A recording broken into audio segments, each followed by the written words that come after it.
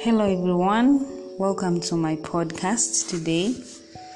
The topic today is not by might nor by power, but by my spirit, says the Lord Almighty.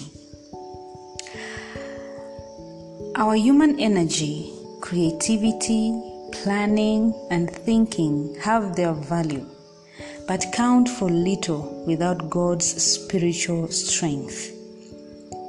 I may plan as a person, but without the Spirit of God at work, that can fail.